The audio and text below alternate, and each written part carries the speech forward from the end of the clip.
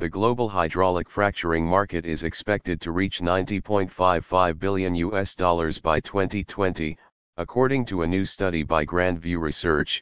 Incorporated regulatory support in the form of tax benefits and financial incentives, particularly in North America and Asia Pacific, is expected to drive the global hydraulic fracturing market over the next 6 years.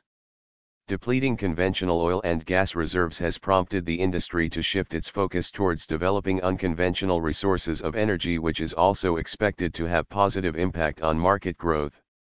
Environment issues on account of groundwater contamination have led regulatory bodies across various European countries to ban the use of hydraulic fracturing, and this is expected to remain a key challenge for market participants. Plug and perf emerged as the leading technology used for hydraulic fracturing and accounted for 85.6% of total market revenue in 2013.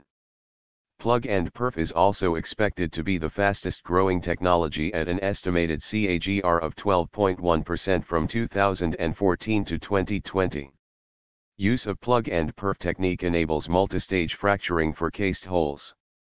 Owing to its ease in accessibility for fracturing horizontal wells, this technology is preferred over sliding sleeve technique in the global hydraulic fracturing market.